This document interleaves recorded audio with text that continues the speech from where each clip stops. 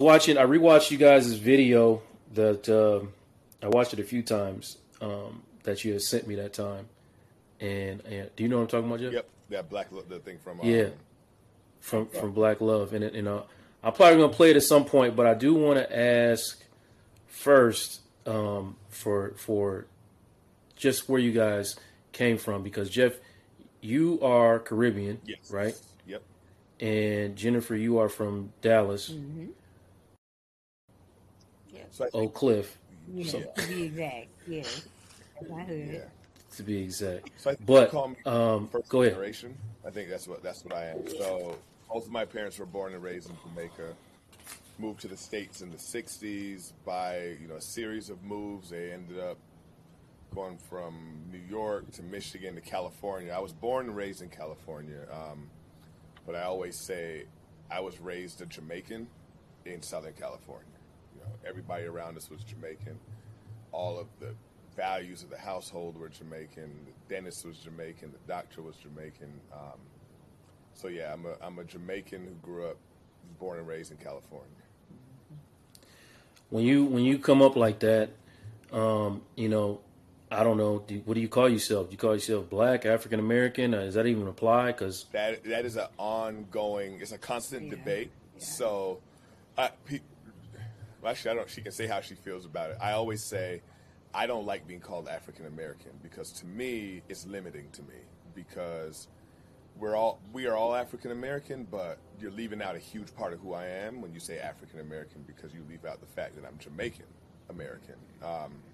Now, all Jamaicans are of Afro descent, but that's such a part of who I am. It bothers me. I'd rather people just call me Black. Yeah. So I play this game of I introduce myself as Black. I use the word Black a lot in public settings. I don't. You're hard to find me to say African American because it's for one for me it's a mouthful, but it's a lot for me to say, and I don't identify that way as much as I identify as a Jamaican American, a Jamaican African American, or a Jamaican for that matter. But yeah, that's kind of where I'm at on it. Yeah, I definitely agree with that. so I just kind of want to know for you, kind of almost that same question I had with Jeff from going home to going to school. When you had to go in there, what type of mask were you having to wear? Are you not wearing them at all, or just showing up as Oak Cliff Jennifer at the white private school? Yeah, I think by the time I got to high school, I was very showing up authentically me. I found where I was comfortable socially, like with the other black girls, and had a few non-black friends as well. But I really insulated myself as much as possible with like the teachers that I identified with, and they weren't all black, but I found my comfort, and then I just wrecked shop kind of everywhere else. Like I just was very much outspoken and pointing out the hypocrisy and the racism, pretty early on once I got there. So yeah, it was, and I used to before I had my own car, like junior year or maybe senior year of high school, I would ride the Boys and Girls Club bus from Oak Cliff, where we were all of the kids that were going to school on the north side, where my high school was. There were like three high schools over there that were recruiting black kids from Oak Cliff. So I got to ride on a carpool bus or van every day for 3 years with different black kids that were coming from Oak Cliff going to different schools on the other side of town. And it was a mind if I can really be honest, because we were driving past completely ignored, intentionally underfunded neighborhoods and schools and watching like the socioeconomic landscape transform. So where like we go in the darkness of the morning and drive from the absolute hood where we were all called home and just watch, these mansions slowly get bigger and bigger and bigger and sprawling estates and, these kids waking up 5 minutes before they got to be at school. We had been up like an hour and a half, 2 hours. eating lunch, eating breakfast in the cafeteria with the boarding students at my high school because we were up so early. It was like you could have ate breakfast, but you were going to be hungry by the time it was breakfast time for the boarding students on campus because you had taken so long to pick up other kids and get to school. So it was, it was a big, it informs a lot of what I want for my own children and what I would never want for my children. Like I have gone out of my way to make sure they never have to wake up insanely early to take part in the educational experience because you're tired and it's so young to be tired before the day even starts. So Makings of you. yeah, Like, for real. you're going to like the private school, like after being, I know you said your elementary school like kind of nurtured you into going in to the rest of your life and the rest of your school days, but is that what made you specifically want to go to Howard, like to get back like that nurturing feeling? Yeah, it was like, yeah, Howard was a healing choice. um I went and visited. My number one choice school was Stanford. I always thought California had, in high school, I thought California had to be, of the states in the union, like the most liberal. And by the time I was done in high school, I was over the politics of the South, like completely over the Southern hospitality fakeness, because it masks so much racism, Mm. so much hostility, and it was like toxic to me. So I applied to Stanford. That was my number one choice because, again, I thought I could like really kick down a lot of doors if I went to Stanford. Ivy League. That high school was very much um, pushing Ivy League schools Mm-hmm. because of their funding, their endowment. Like the more kids go to Ivy League All schools, right. better. So they push that. So I thought Stanford would be like the best Ivy League school for me. So I applied there. That was my number one. And then Howard.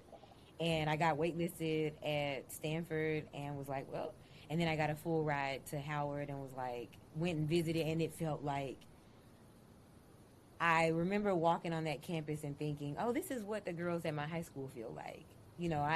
This is what they must feel like when you are in a space that's cultivated to nurture and love everything that you love and, empower everything about you, and other people are just like an add-on, like side afterthought type thing. I was like, this is why everything they show up to is exciting for them. They're like, oh, yay, Yeah. world history class. Ah, it's going to be about me, Mm-hmm. like music history class. This is about me, but that was Howard. And every class was centered around an experience that I could understand. Even the like doctors at the hospital, so black, and the, like the nurses in the students health center. And I mean, everywhere you looked, it was black Mm-hmm. people just like showing up for other black people. And it just like spoke to my spirit in such a way. I was like, oh, this is why they love that school so much. Like, I get it. I get it. I can't even be mad at them because I love Howard for the same reasons they loved that high school. Yeah. Yeah. So, Yeah, we so survived. Jeff, let me ask you, man, how does a Jamaican guy from California get to Chocolate City? Oh man, it was so. This was the part of me that was American. I grew up on the Cosby Show. I think we're allowed to say that still. I grew up on Yeah, man. Yeah, we grew up a on it. different world. Yeah. So I was in love with a different world, and my mom and I one night were watching back when they used to do UNCF Evening of the Stars with Lou Rawls. Mm-hmm. I used to love watching Mm-hmm. it. Every year. I look forward to watching it, and they were flashing the names of the universities, and I saw Howard, and I was like, I didn't know Howard was a black school. My mom was like, yeah, that's the show on the that you like to watch. That's the school from a different world. That's like she truly thought it was Howard. So like Yeah. Howard. I was like, oh, I was like, where is it? She's like, Washington D.C. You know, your cousin went there, and like this other cousin went there. I was like, really? So that at that moment, I was probably in eighth or ninth grade, probably eighth grade. I started researching it, and as I got to ninth grade, my cousin was graduating. He had just graduated high school and went to Princeton, and I was like, he was the first person who left home and went to school. And I was like, wait, we can leave and go. Like, we don't all have to go to the Cal State that my dad teaches at. We can actually leave. So at that point, it was just born in me like, oh, I'm leaving for school. And I'm going to Hillman because I want to be with all these black people.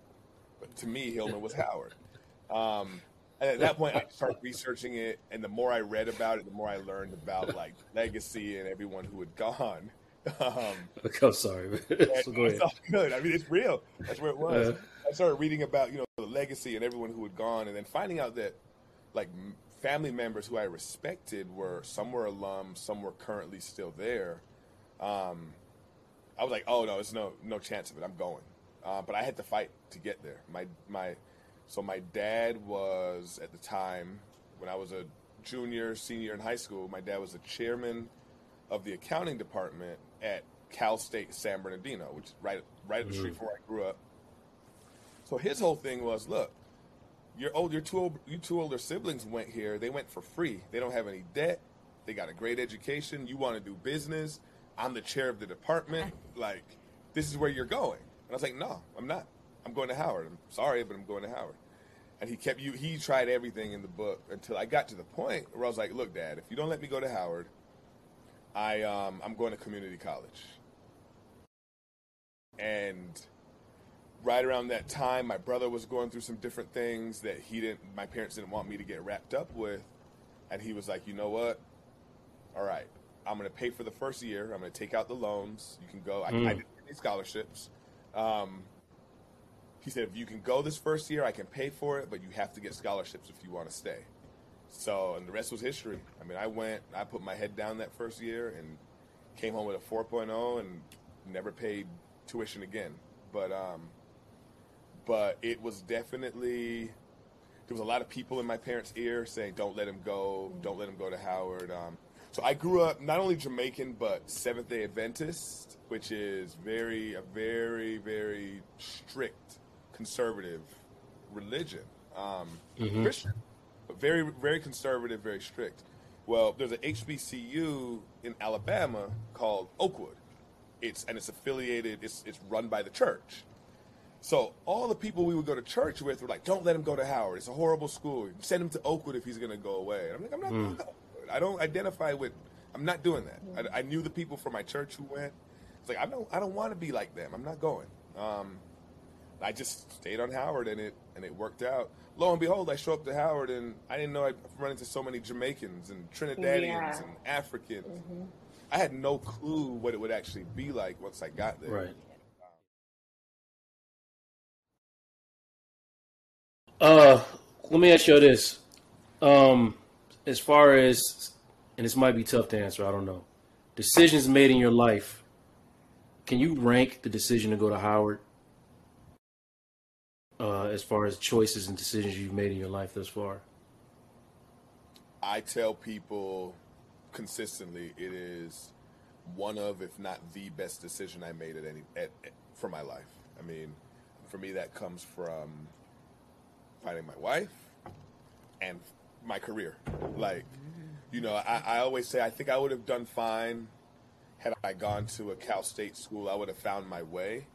But the access Howard gave me, I mean, I went straight to Merrill Lynch. I went straight to a super high paying, almost six figures my first year out of undergrad, straight out of Howard, sitting with like Jamie Dimon, CEO of JP Morgan, like literally sitting at the table having lunch with him. Straight out of Howard. Room with Stan O'Neill, the former CEO of Merrill Lynch. I credit all that to the access Howard gave me. No, you? Top decision. I mean, the friendships, again, my wife. I always say I wouldn't have the family I have had it not been for Howard. I wouldn't be the man I am today had it not been for that affirmation of my identity that I was able to get. That's important. That's important. I'll stick a pin in that too. Jennifer, what do you agree or Absolutely. Other choices you made? Okay. Yeah, absolutely agree. Like, I discovered my love for research at Howard. Started doing research on Howard's campus. Got access to internships through the programs that came through Howard's campus and the College of Arts and Sciences. So for me, it again same. I discovered what ended up being my pathway to where I am today because of Howard in every way, romantically, educationally, everything. So it was absolutely an easy, brilliant decision. I'm so proud that I did that. Yeah. Um, Thinking about Howard, how long were each of you on campus before you discovered each other? I was a freshman. I Oh, Jeff went for them young meats. Well, in theory, although we're only a month apart in age, but Yeah, in theory, yes. Oh, okay. month Yes, apart yes. in age, but grade. So I started early. Oh. I started kindergarten at 4. So It's I was a okay, young. man. If Jennifer was held back, you don't gotta hide that, man. You held back, Jennifer? You know how it is. September Yeah, it was a held 14th. back. So Okay. yeah, so I Okay. was like, older in my class. But yeah, I was a freshman. We met in like October. End of October. Dang. Right Freshman around year. homecoming. Yeah, it was, but we didn't meet But on she had a campus. boyfriend. Oh, I did. You had a boyfriend at the time. We just met. Yeah, Yes, I've heard this story. I've heard this story. And you were very, very persistent. I had a whole year. So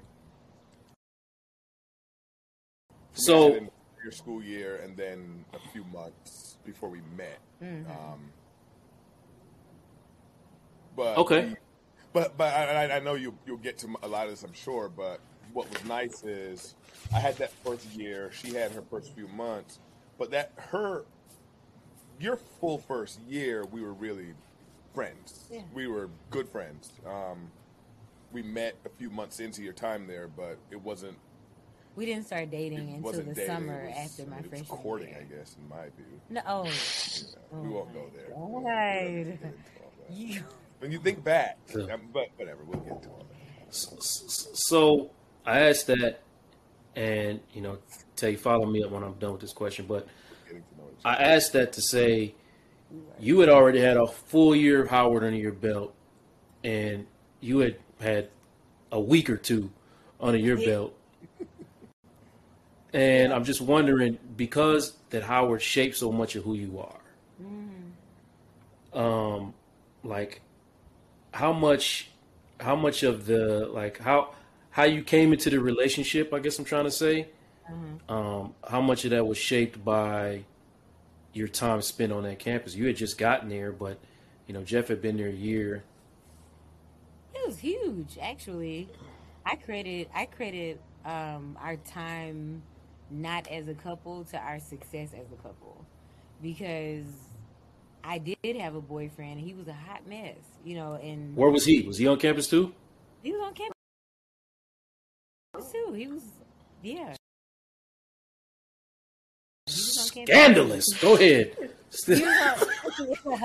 It's a whole, but we met off campus. We met on a bus driving to Florida. Yes. So I was, I didn't know anybody really on the bus, and so that's how we became friends, because he was like, "Oh, you by yourself? Like, you can kick it with me and my friends, basically." And so I've, had a little friend group because of Jeff being so nice and like welcoming me in, sharing liquor and whatnot. So that It wasn't like that. It wasn't like that. It was genuine. It was genuine. And then when after the trip, he was such a fun friend. Like, he reminded me of my friends from high school and all that stuff. That we stayed in touch. We were back on campus. It was like a long weekend trip to Florida, and a lot of things, happened that weekend. And so we would just see each other on campus and be like cracking up, kicking There's it. a lot of jokes from the trip. Yeah. But it's like You say he's just a friend. You say he's just a friend.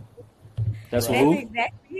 exactly what my boyfriend said. He towards the end of my freshman year, we broke up. He actually broke up with me. Only guy that ever broke up with me, which was hilarious, because he said, you talk about this guy Jeff so much. Jeff opens doors. Jeff is a gentleman. Jeff does this. Jeff does that. Maybe you should date that dude, Jeff. And I was like, I don't, I don't ever talk about him. He's like, you talk about him all the time. I was like, that's very weird. I didn't know.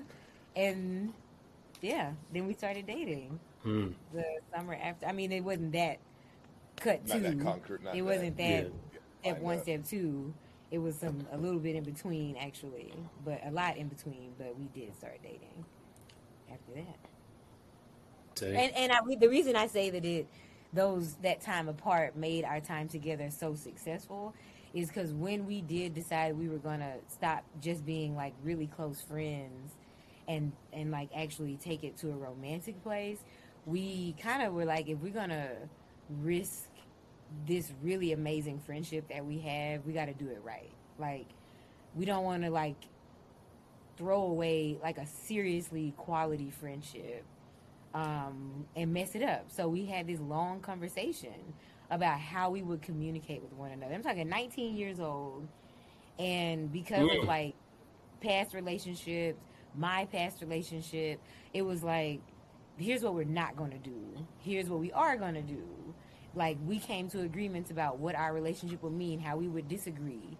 Like, things that 19-year-olds don't really think about that were like, you know, deal breakers in the past. We talked about it, and we had agreements of what would be our limit, like what we're not going to tolerate. And we always stayed true to that. And it was like a foundation of how we communicated. Arguments only went but so far, you know. Disrespect or like whatever was like not there, you know. It was a level of maturity and like responsibility about what we kind of were like, we're building something together. And if we're going to build it, we got to build it right. And so we set a really solid foundation. Yeah. Tay. So like when y'all because at Howard now, I think the ratio is like either 4-1 or 5-1. So like That's about the same. like normal. All I know is it always. Yeah, because it was always bad. Like, I would say, like, since y'all have like a really good friendship, I think me personally, like, my friendship is really with like my girlfriends because I lived in Quad, so like being in Quad, like that just was like, those are my friends. Like, I still talk to them literally every day. They just texted me like 2 seconds ago. Like, those are like my concrete friends.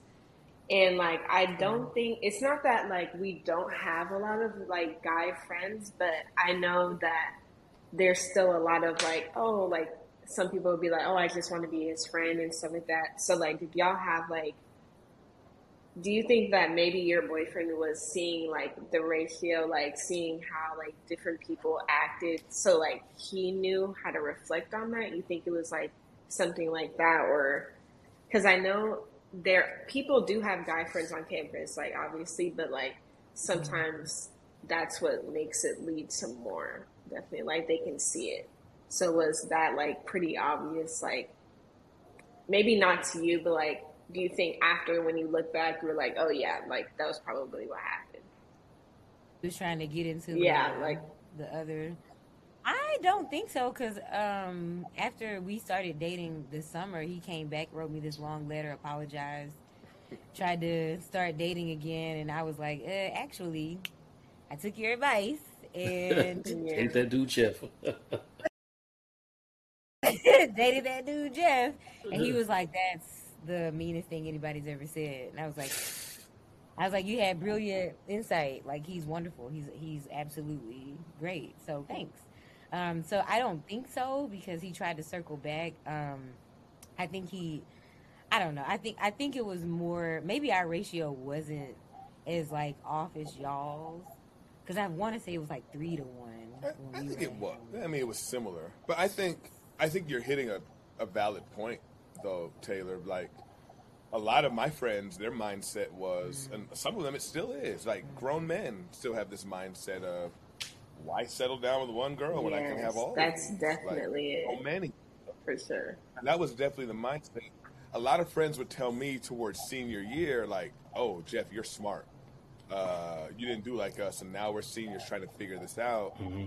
We don't want to leave without having someone to, like, we feel like we're building toward a marriage or something with, but we just kind of hold around our whole time here and didn't really commit to anybody.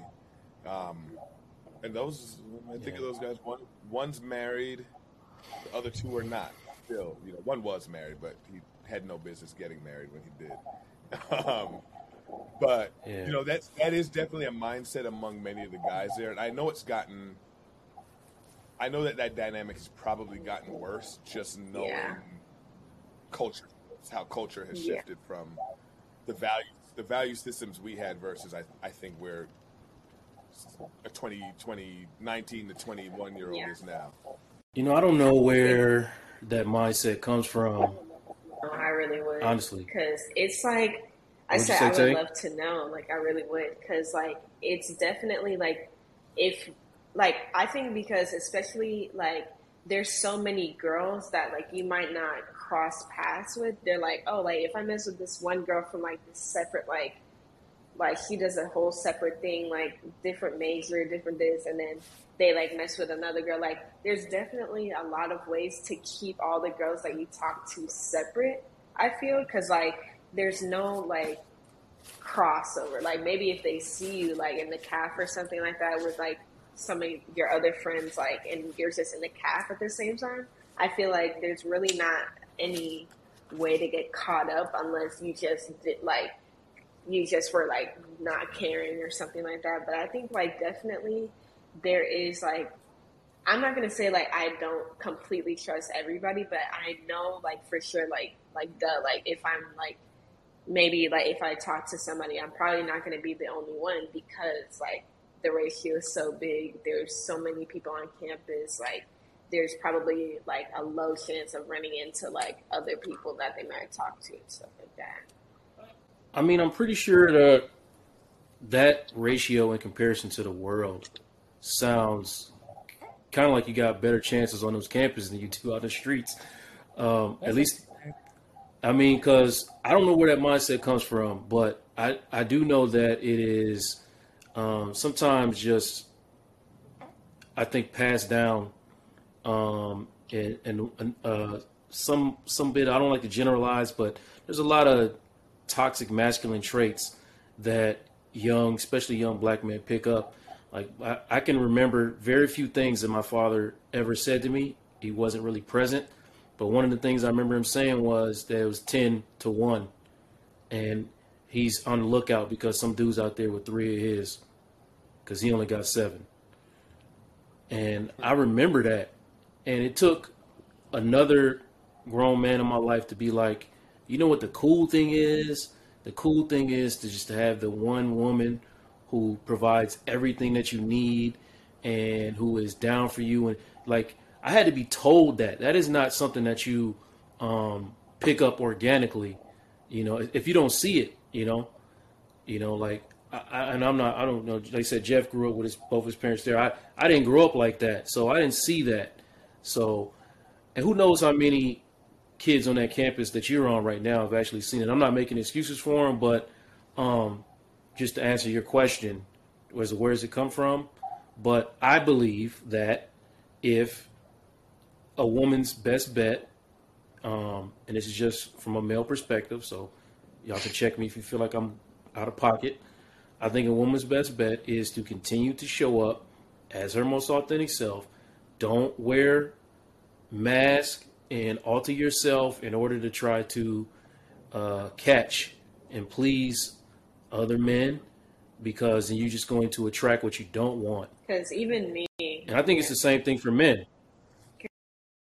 Behind it, from the minute I met her, I knew it was something different. I told my best friend at the time, I said, I'm going to marry her. Like, I'm going to marry her. Okay, that's my question. So you knew from that. Yeah. You're doing your thing. Like, it was like, she doesn't want you. Like, that's not going to happen. Blah, blah, blah. And I was like, you'll see. Just watch. But I wasn't pushing for it at that time because I enjoyed what we had, enjoyed the friendship. Right. But I would do like little things, like I knew we would find out accidentally, oh, we have this class, my class lets out when she's coming into this building. So I would make sure I linger a little long to make sure I stay long enough for her to come walking up the hill. Okay. Or I would take a certain route. Organized stalking. I'm with it. Exactly.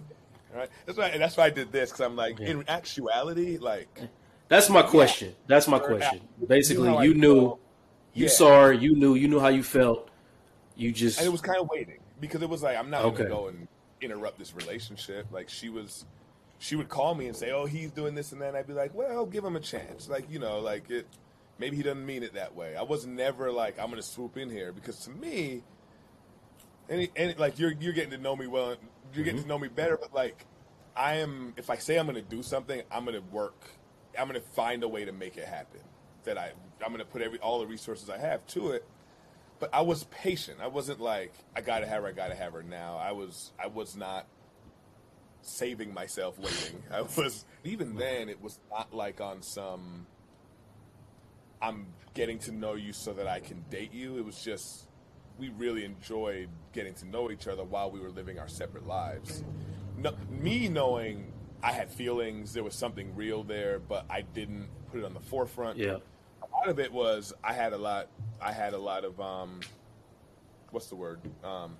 Social anxiety about it, like fear of rejection. So like I didn't even want to come out and say how I felt because I didn't want her to reject me. So I was like, I'd rather just be friends for right now and just let it keep. How building. important was that, Jennifer? Let me ask you, Jennifer. How important was that foundation? That year of just being friends. How important has that been to when you look back on it, the foundation of what y'all have built today? Everything, because like it's I I don't struggle anymore, I should say, to know who to put first in in my priorities. Like as far as I come first, and then Jeff, and then the kids, because I know where my relief and joy comes from, and it's that order, right? It's because we always laughed a whole lot when we were together. We always had such an alignment of like things that we liked and thought were important, goals that we had in life, where we saw ourselves, what we thought we would accomplish individually, um, just our visions for our life individually as adults. Um, it was aligned through the friendship. Like I knew what he was about because he wasn't dating me. He was like trying to. We were just talking about stuff he was trying to do. Giving each other advice, and he had no reason to like make stuff up. Like like a boyfriend might try to play something up, or a dude you on a date with might try to play up something like it wasn't. But we didn't have to put on airs, so we really got to know each other. I would say that's something that's carried till today because like I never like I would say from day one I showed up as my authentic self because it wasn't like I wasn't trying to get something. Except for your Indian food thing, you lied. Well, no, I didn't. That was real. I was trying to think out. I was trying to be out, open. I hear fronting for curry. I hear fronting for a little piece of curry. Oh, It was like she wanted to go eat Indian food. I didn't eat Indian food. I didn't know anything about Indian food. I was like, yeah, I'll go eat Indian food. what gas like or what? I was just. I was in my mind. I'm like, okay, I've tried a few things. I don't really feel Indian food like that. But it was the way. So eventually, she asked, like later in our oh, relationship, and I was like, I don't really like Indian food. And I was like, she said, what do you mean? Like we bonded over Indian food. But let me jump in real quick because I just want to say that because you hit on something when you said you showed up as your authentic. That was one of my next questions. Is first I wanted to know how authentic you both came into the relationship for one, and then tell me how much did that environment that y'all love was birthed in have to do with that, or is that just who y'all are anyway? I kind of think it's who we were anyway. Because Howard, you can be anybody, right? You leave home, you can recreate. So many people go to Howard and they become like nothing that they were back home. They put on a whole persona, but I think we were whoever we wanted to be consistent. So we didn't like split flop to fit whatever we thought the other person needed. Because we already knew we fit together and complemented each other well from the friendship side. Yeah. Makes sense. Tay been acting up since she got out there, so I know what you mean. It's similar. For me, it was never so like I was finding myself at Howard, but there were Okay. some consistent core parts of me that now when I look back, I realize how consistent they've been in my life. But like even where we met bonding over activism. Like we were on a bus trip to Florida to canvass voters in Florida. This was right after Bush Gore. So that's where we met. I went to an NAACP meeting on campus. One of those girls I told you was a good friend of mine who we used to kick it hard. She was a president of the NAACP, so she was like, "Hey, you should come on this bus trip. We're hosting it. It's free." Blah blah. I was like, "Hell yeah, I'm going on a free bus trip. Like, yeah I'm doing it. To Florida, Daytona Beach." So it was. So we're out, like, our first time together, we're out walking around the neighborhood canvassing, passing out voter education materials, running from dogs. You know, Oh. So we met on common ground. It's just like, you know, in Coming to America, where he's like, go to the library, there's good women's there, and Yeah. all that. You know, we met volunteering for the black community, you know, Okay. in a completely black setting. So that was always like an underlying core. And even I remember, like, one of my little strategic things where I wanted to run into. We did a march down to the Supreme Court, slept on the steps of on the sidewalk in front of the Supreme Court overnight. I forgot. I think it was an affirmative action case that was being heard. yeah. And then the next day, I think I left. I had to go to class, so I left, and I had like her blanket and a few things in my backpack. So of course, later that week. I went to study at the library that was near her dorm, so that when I was done studying, I could call her to say, "Hey, I have your blanket. Let me give it back to you." You know, little things like You that. got a lot of these little stories, Jeff. I was meaning to tell you. This is about the fifth one you done told. Strategy, brother. Strategy. Yeah, you was running more game than the coach. Strategy. Uh, But being real, man, there's real honesty, vulnerability. I liked her. I liked being around her. I was looking for any excuse I could to go be next to her. So it was more of that, being 100% honest, than it was like game. Okay. But I get that was probably my own style of game, but I hear you. It was, but it was genuine. It was like predatory. Oh, If I get to see her, I'm gonna be happy. And my boy would always call me out. He'd always be like, "You know, you're going to the health sciences library because you know it's near the annex. It's like, go study in the library closer to you." I'm like, "No, I'm going to that library. It's the nice one." You know, so yeah. Take, I was just gonna say, like, how did y'all balance like your like? Because I know y'all were friends first, so how did y'all balance you being your friendship side of your like relationship, your actual relationship, and then school? Because I know like Howard, like once it starts getting into it, it gets hard, like gets hardcore for real. I don't know how balanced we were, because I had like a really close group of friends my freshman year, and still are very close to them. They're my sisters. But once we started dating, we were like inseparable. Like, I was in the towers all the time, every day. Grocery shop, I would go right back to the towers, like after class. I mean, literally, we were inseparable, to the point where my friends were mad my sophomore year. They were like, "You just forgot about us, and you didn't kick us to the curb." I'm like, "I didn't kick you to the curb. It's just like, it was hard because we studied together, we laughed together, we played cards together, we did everything together. Like, it was a one-stop shop. I mean, it was really hard to not have a whole lot of fun with Jeff. And I think it was, us being young and in love, we were not balanced. We made sure we got our work done, but then we went right back to each other. It was a mess. But I would say even with that, the friendship was always at the forefront. Yeah. Because even during all that time, like we kicked it hard. Like we were always friends. It was never too much relationship and not enough friendship, because that was like the foundation of who we were. Yeah. So, and then I think one of the things that really helped us was we supported each other well. So she was involved with, I think all I know is you were in the student council. I wasn't even in the College of Arts and Sciences, but they knew me in that hall like I was one of them, because I was just always there to help. So she might be putting on an event. I'm running errands around DC, picking up stuff for her and bringing it back. To where I remember one guy, he's like, dude, like, why are you always here? Don't you have other things to do? And I'm like, yeah, but I took care of all that, so I'm here to support. You know, but even I could think of like all-nighters, being up all night working. Like I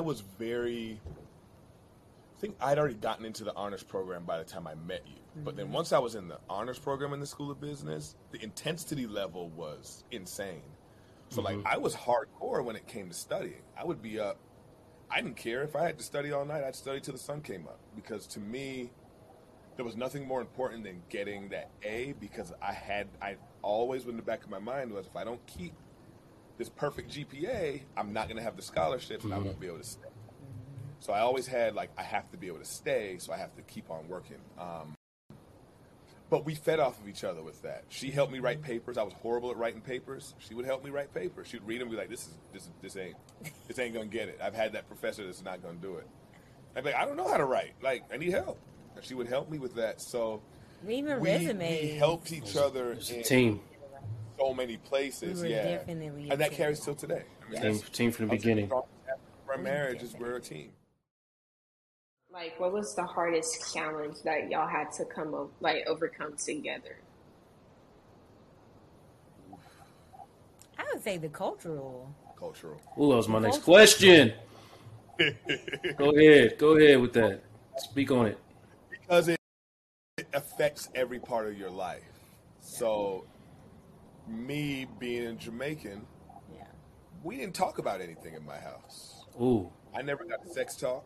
I never talked about my feelings. I never challenged. Like, our kids will say, Dad, what you just said really hurt my feelings. I don't like the way you said it to me. And I have to go be accountable to that. I told my mom I didn't like something, I got slapped. I never forget, I told her I have rights, Mom. I remember feeling the hand and getting up off the ground. So, like, for me, if let's say Jennifer's doing something I didn't like, I didn't speak. I never spoke up about it. It would just come out in my actions, like my frustration or whatever. Rather than speaking on and airing it and communicating about the problem, it would just present as Jeff's just being an asshole today, and it's, why are you treating me like this, Jeff? It's like, well, you did this the other day. And she's like, well, why the hell didn't you tell me? I just didn't know how to do that. Till this day, it's a struggle, but I've learned how. So I just. Did she neural nature you, man? She taught me how to talk. Yeah. I Wow. definitely see that parallel. I knew it was a reason. Well, and for us, it was like the cultural difference of marriage. Because I found that in Jeff's family, it was marriage is permanent in a way that the quality is irrelevant. Quality of the marriage is irrelevant. We staying married. Like, you live in England, I'm in Jamaica or America for the last. So did you find that out through him or through interacting with his family? Both. Okay. Both. So it was through the way that he kind of, well, that was much later, right? When I started knowing his family, but like even from the beginning, the inability to like feel comfortable with his feelings and expressing them openly or like preferences, it bothered me. And I think he thought I wanted that. And I was like, that's not what I want. Like, I don't want you to go along with what I'm saying. I don't want you to not tell me, things that are important to you just to like go along with me. That's not interesting to me, so that was a cultural rift that we had to repair. That came from, again, you got a choice. Do what I say to do, So it became similar to what Taylor was saying, almost like a fear of, shit, I'm going to just go with what you say because I don't want to deal with the other side of it, because that's what it is. And I'm telling you, Jamaicans, we don't, I talk to my cousin a lot about it, and even my siblings, and like, we are taught to not communicate. And like, now, I couldn't be different now. Couldn't be more different now as a parent and as a husband even. But there was a time when it wasn't only that I was I'm gonna say victim to all these things. I believed in it, like similar to my ancient old views on homosexuality. I was Yeah. like programmed where you would say something and I would just repeat like man this and that. And I'm like, one time Jennifer was why are you doing that? Like, what do you actually feel? And it took me hearing that and being like, you know what? Yeah, like people are people. Why am I Right. just following this because it's the Caribbean way to be? It's to be homophobic. And there was a shift for me at that moment when she said it because it was like, oh yeah, I don't have to be this robot person who's having this identity that's not necessarily mine. I'm saying I identify so much being a Jamaican, I got to be Jamaican through and through and through. Well, there's a lot of now. You want to talk about toxic masculinity? Just go talk to a Jamaican man who's still living the life. Talk to one of my uncles. Seriously. It makes me. I see a lot of Yeah. couples, and the number one thing that I see when I'm dealing with couples is, or the number one conflict I know. is forgiveness and conflict resolution. So I want to know from y'all, how do you resolve conflict in y'all marriage? I think we learned a long time ago to compromise in a direction that doesn't deeply inconvenience ourselves. And maybe inconvenience is the wrong word, but doesn't like undermine our needs, but still moves us in the direction of like joy. So we learned a long time ago to communicate in a way that, at our best, we communicate in a way that is not like hyper emotional, but more like Problem solving. problem solving. Yeah, like focus on like what really happened, like what's actually the like issue at hand, and try to see past the emotions. Because you can get, a person can be angry about something, but the issue is not like the anger. It's what you said, or it's your attitude about the issue. Yeah. So I would say we've gotten good today. Where we are today, we're very good at hearing each other and seeing each other's perspective. There was a flip at some point. It was after we got married. We were having an argument about something, I don't remember the specifics. All I know is there was this realization. I think I said it. I said, I don't. We shouldn't be arguing to win. We've got to be arguing to solve each other's issues rather than I'm just trying to win this argument. So I'm saying everything I can to make you wrong and me right. There was a point where we realized that doesn't work. We have to argue. If it's going to get to a level of argument, then it has to be to address each other's issues. So if she's telling me it's hurtful, Jeff, when you do X, Y, Z, then it is no use for me to keep saying, well, I didn't mean it like that. I didn't mean it like that. It's more like, let me hear what you're saying and address that versus what I want, like this message I want to get across. And that's a constant battle for me of like, you have to we had to learn to shut off the defensiveness. Like the ego. And then just approach an argument from, all right, what is she really saying to me here? Like, what is hurtful here? Yeah. And then the biggest part, understanding who we are as individuals. So you talk to me about something, I'm generally going to, like, pretty quickly have the conversation of seeing it, hearing it, and but I can't process it quickly. So I'll acknowledge you quickly, but I'll say I need time to process it. But I'll acknowledge, okay, I see where you're coming from, but I just got to process that. Jennifer she goes back in her own way where, conversation goes one way the first time and then we walk away from it. When we come back, it's a totally different conversation. I'm like, I feel like I'm dancing around it. All I'm trying to say is we've learned that we each process differently and we each have different buttons and triggers, and we just do our best to stay away from those while still being true to addressing whatever the actual issue is. I get so like when we get into if we get into a like a disagreement, and I say if because usually we can see something happening like a consistent Mm-hmm. issue, like maybe he's working long hours or I've been working long hours, so we haven't had quality time together, and so it's starting to play into like little bickering things. We literally are pretty good at being like, you know what the problem is?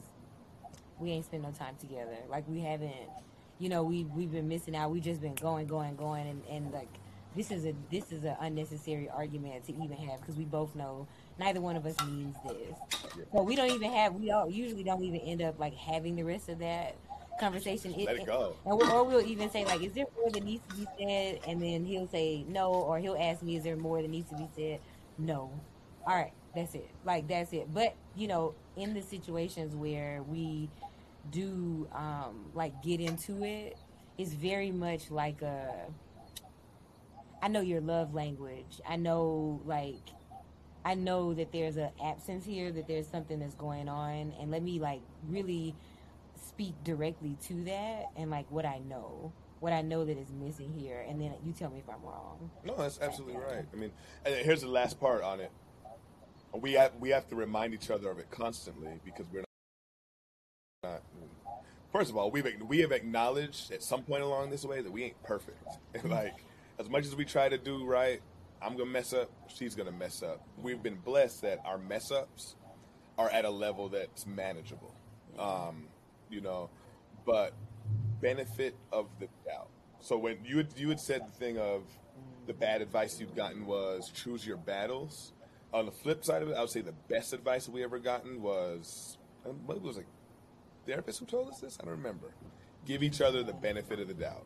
So I know, like deep down, no matter what she might say to me that hurts my feelings or makes me upset, she doesn't hold like ill will toward me. Teammate. So in my best mindset, I can think, you know what? I don't. No matter how it came out, I know she don't mean it like that. As much as it That's your hurts, it teammate. still At the end of the hurts. day, that's your teammate. But she's on my Yeah. team. And sometimes she has to remind me, sometimes I have to remind her. But that core belief is how I think we're able to process through things and actually come out on the other side fine. Because when she tells me, I didn't mean such and such, like, I didn't, I would never, I can accept it and I can believe it. Mm-hmm. Versus having to something you said earlier, Taylor, like worrying about there always being an ulterior motive or not really knowing what's really there. I know she ain't got no ulterior motives with me, and I don't have any with her. I'm not trying to manipulate. I'm not trying to tell her something that's not real. If I'm saying I did it for this reason, that's the reason I did it. And it's never like I gotta find you out. Like, yeah, like we're not gonna keep going to like, no, I know you meant to hurt me. Like yeah, it's gonna be like, I believe you.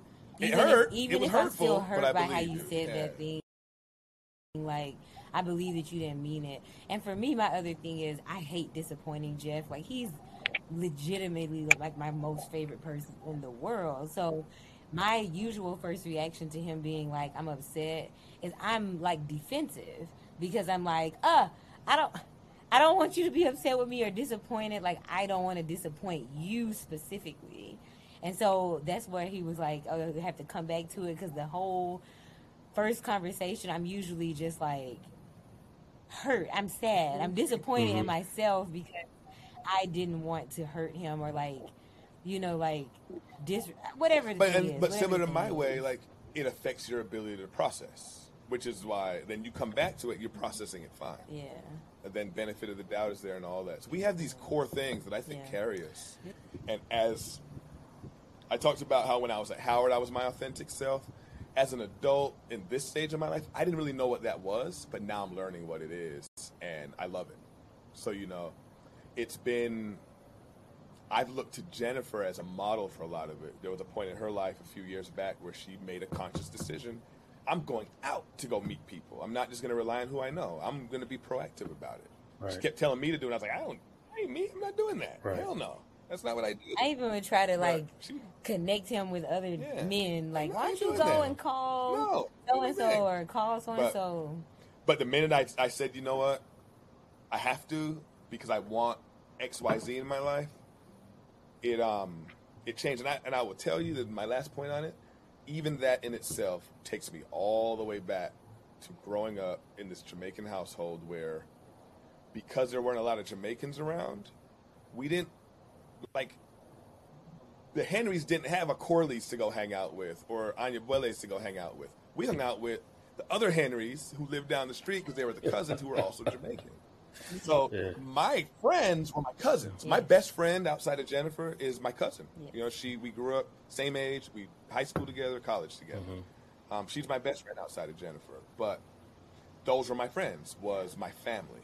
So I've had to learn how to be vulnerable enough to go out and make friendships where you can choose to not be my friend. Because my cousin, she don't get to choose not to be my friend. Yeah. So that's a lot for me to learn, and every day, you know, I'm learning to be more comfortable in my learning to be more comfortable outside of my comfort zone. Well, you definitely perfectly, but I do want to know from Jennifer, because, like I said, I watch you actively try, and you look sometimes uncomfortable trying to be vulnerable, but you go and do it. So I wonder how important it is for you to get out and do the same, be more vulnerable outside of your marriage. I have this thing. It's been a complication, but also, like, I guess in some ways a gift in growing up with Jeff, which is I feel like I'm constantly being redefined. Like, I get comfortable in a part of who I am, and then something dramatic happens and I'm redefined. If it wasn't from getting married to changing my name to becoming a mom one time, then two times, and then career changes and stuff. So I feel like I'm always being forced into like a vulnerable state, even if I don't choose it. And so it's just about like finding peace and finding my authenticity in the vulnerability, whether it's an optional vulnerability or a forced vulnerability. Because like, you know, becoming a mother, like, you physically become vulnerable to like a whole bunch of people. Like, strangers run up on you and touch your body. Doctors got their hands all over the place. You're not supposed to care, you know, because you're a vessel. So there's all of these, you know, times in a woman's life where I think you are choosing to be vulnerable. You just are, whether it's how you dress and people perceive and define you based on how much cleavage you're showing or leg, you know, like, vulnerability is a part of womanhood. Right. And it's not always a choice. So I have always, like, I mean, my high school experience, extremely vulnerable, not my choice. Like, I didn't want to be that type of vulnerable, but here I am, you know? So I feel like I've just always existed in some level of vulnerability. Some I could opt out of, some I couldn't. And if anything, I feel like the way that my marriage plays into that vulnerability is like stability. Like, I know what I have here. I know who he is. I know who I am with him. Like, even through the shifts and stuff, that has been like a real consistency for me. And like, even, I mean, we're talking grown things, like even finding, like, you know, your body changes over time. We've been together since we were 19. I've known him since I was 19. Everything is different about me since 19. The way I wear my hair, what I even talk about, music I listen to, how I dress, like, everything is different. But we have managed to like grow together individually. Right. Like, we're just like constantly doing this with some overlapping here and there, but like always together. So I feel like the way that the marriage plays into that in this relationship is like, this is a safe space for me in the right way, because it doesn't hold me back. It's not like a confining space. It's a safe space for me to be free and exploring all those different ways that I've been forced or choose to be vulnerable. Taylor, do you have anything else? It's kind of like completely opposite, but since it's going to be my first homecoming this year, I was just going to ask y'all how it would go. Because last year we had homecoming, but it was like hybrid. Like, it wasn't really the full experience. There's no parade. There's no nothing. I will give you advice as a first homecoming, because I didn't do my first one right. Get out there and do it all. I chose to do this thing where there was I don't know, I was such in this hustle mind state. There was this opportunity to stay up all night on the Friday night of homecoming, helping the balloon crew put up all the balloons around where the parade was going to be and all this stuff. You got paid for it, so I was like, oh, I'm gonna do it. I didn't go out. I didn't go hang out and party. I went to the game, but I didn't go to back then we didn't have the tailgate. But I just didn't fully absorb it. I went to a lot of the events. My advice, do as much as you can do. Okay. Even if you're not a partying person, get out there and just try and make the best of it because, well, for one, you already lost 1 year. You only get 4 homecomings. You already lost 1. Yeah. I say you only get 4. To me, homecoming was better as an alum than it was as a have student. 1 or 2 left. I had different social. Yeah, it was an AKA. It was giddy. You were different because you're in a Greek organization. I was even flying on my own. But yeah, no, I mean, but girls live it up. Get all your schoolwork done. A lot of the professors back in the day would be like, I'm not competing with all that noise, so you guys can get out. Like, you can go. Others would hold you in class during DMX performing outside. You know, no. And I would tell you, like, go all the way off. Like, dress the fool. Like, dress down. You know what I mean? Like, do the very most. Like, that's always been my homecoming thing. Like, I would just do the absolute most. Because it's like, it's Black excellence on parade. Literally and figuratively. Like, it's Black excellence on parade. And so I would just get into everything I could, you know, safely. And don't take going to the game. Oh, yeah. I went to the game. Go to the game. I'm a sports person, so I definitely have to. So, yeah. Oh, okay. Nah, the parties, the dressing up. I mean, I love it. Like, I'm all about the pageantry, so. And you were very good about anytime there was an opportunity for, like, old heads would be around, you absorbed so much from older people who came back. I didn't necessarily do as much of, but a lot of times, I remember Dick Gregory was there one year during homecoming. I saw him walk in the door. I think I just read his book. I was like, "Hey, baby," and he said it right back to me, like something like that. But they'll go and like do these lectures that people they kind of fly under the radar. You don't know that they're happening, so absorb all of that. But and that's not just homecoming. That's year round. But during homecoming, live it, like try and immerse yourself in it because a lot of the people I hear, I meet people here and there. Did it drop us? We can see. That's my mom. Oh. My bad. That was my mom. I thought this thing dropped. I meet people here and there who say, I think my Howard experience was so-so. And they did. When we dig into it on why, a lot of them it's because they went to class, did their job, and that was it. And they didn't really get out there and get into the social stuff. The campus organization's crucial.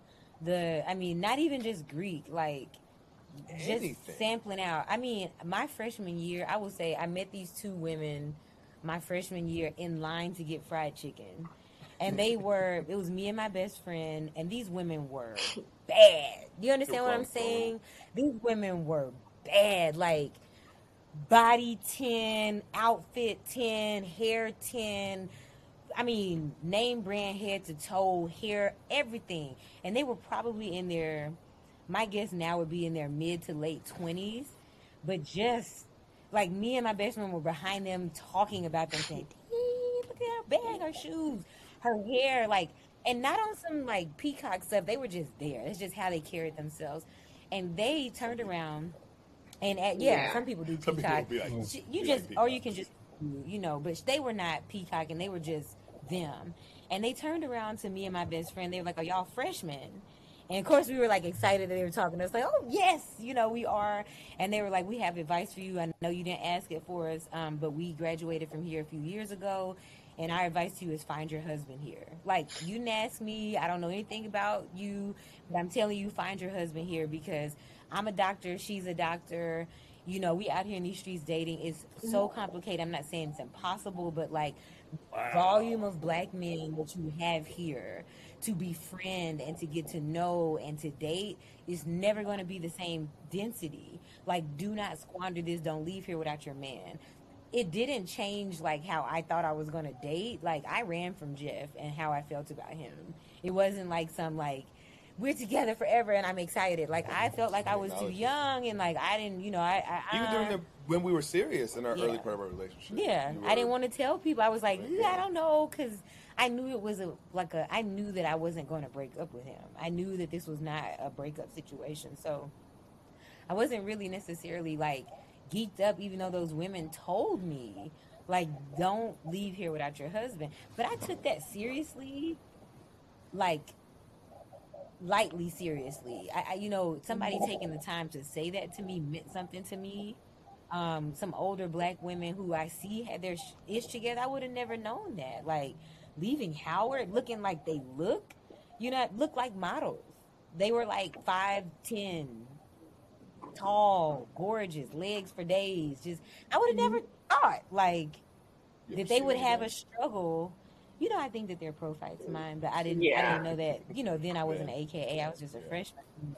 But yeah, like, I absolutely valued them taking the time to be a big sister to us and to say that, because they were absolutely right. I have seen like how long it takes my friends and my sister friends to like even gain the trust to like be exclusive with It's them tough outside. after Howard. It's tough tough outside. It's tough. Taylor, I will give you a small piece of advice based on something you said earlier. You have to figure out where your threshold is, but don't shut these guys down thinking that it's ulterior motives all the time. Because I could have come off as an ulterior motive, but I truly didn't have one. But it could have easily come off that way. You did have I but did, it wasn't like bad. sex. It wasn't like I'm trying to hit, trying to do this and move on. It was like I like her, and that's my ulterior motives. I was trying to take it somewhere, but like don't stereotype them. Don't stereotype that they all just want draws. Because honestly, Hey, Jeff, it's like, it you may know, not. how tough could it have been? Would it have been, you think, if you were the female in the Caribbean trying to experience what Howard had to, hard because I know what Caribbean females see growing up. Yeah.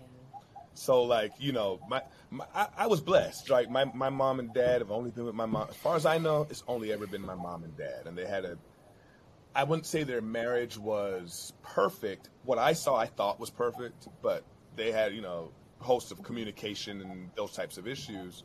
But my dad wasn't a typical Jamaican man who has about three average, who are acknowledged, and it's known that, oh, you're my public wife, but I also have these women. So I didn't grow up with it, so that's not who I am, who I was. But I know my cousins. I have a cousin in Jamaica. She lives there now. About 10 years ago, me and my boys went down to Jamaica for a trip, and we were hanging out with her. And I was riding in the car with her, and her boyfriend drives by, and she looks and she goes, okay, he better not have another girl in the car. So I'm like, what do you mean? And she goes, well, he has other women, but I'm the only one he's allowed to be in public with. So as long as that is consistent, I'm good. So I'm like, it ain't like that in the States, right? And she's like, yeah, but that's the way it is here. And that's just the way we live. I know that's where you come from, right? Because that's just the way it's toxic as hell in the Caribbean. But give them a chance, because you could miss out on, you might miss out on an opportunity you don't know is right in front of you. And if that opportunity might just be meeting somebody that becomes a lifelong friend, so don't, and some dudes are really honest. Like, I remember a dude that I thought I was friends with, and he was like, yo, like, you calling me on the phone, I know you're not going to ever let me hit. I'm not trying to be your friend. And I was like, oh, well, I appreciate your honesty. This will be our last time on the phone. Like, you have to be right. So some dudes will be honest with you and be like, no, I'm trying to hit. But honestly, I wouldn't even approach it with that much depth. Like, just get to know and put yourself out there. And I also heard you say earlier, you kind of a homebody. You too young. You too young to be a homebody, because you ain't even got no home that you own. First of all, you too young. Like, get yourself out of your home. You know what I mean? And go and just explore. Even if you doing stuff by yourself. Like, I went on the trip by myself. Is how I met Jeff. You know, I met other people on that trip as well. Like people that I only knew because of going on that trip. So I encourage you take advantage of just have a more like yes mindset about things. Like if an opportunity presents and it pushes you and it's safe, do it. Do it. You're not gonna regret it. You'll, if nothing else, you'll learn something more about yourself. Even if you don't meet more people, you'll meet a better, like a more of yourself. You know, because you did You something find for who you yourself. are, really. You do. Because you don't have like when you leave, you don't have the same time that you have when you get a job. Your time is demanded of your time requirements are demanded by something else that you can't always say no to. But right now, you have an extremely flexible yes. And Like, you lose the you lose the abundance of black That one. folks being oh around you. yeah, So I would say, looking at the world now, like we hear about Jennifer reads a lot of different social media stuff about people dating. She will read it to me. I'm like, it's like that in these it's streets. Like, bad. it's rough. I'm not saying I don't want to scare you, but I'm saying you're still there. You're only a sophomore with junior credits. You have a lot of time. Yeah, Just be that face to open. Be face. open. Be open is all I would It's say. nothing. You can't Yeah, be like open. virtual dating and stuff. You get to Yeah. there's only so much you learn about somebody. In person on campus, you get to learn who his friends are, who they not, like what clubs he's in. It's intimacy just by observation that you get to learn about people that you will absolutely lose when you get out into the work world and the post Howard world. So take advantage of the intimacy of getting to know somebody like for who they really are. They can only hide so much at Howard because you really when they not thinking Can't you hide. watching, you You can't watching. You can hide. see them easily on the yard at parties. You see what they're about and what they're not about. So use that and don't squander this time because you'll never get these Howard years back. Even if you don't leave there with a partner, you leave there with better versions of yourself that you learn only through putting yourself out there and being vulnerable, bringing it full circle. So, like, be vulnerable, do that, put yourself out there because it's no better time than right now. It's only gonna, it's the greatest time ever to be vulnerable because there's really not a lot of stakes It on really it. is. That's clearly now that I'm thinking.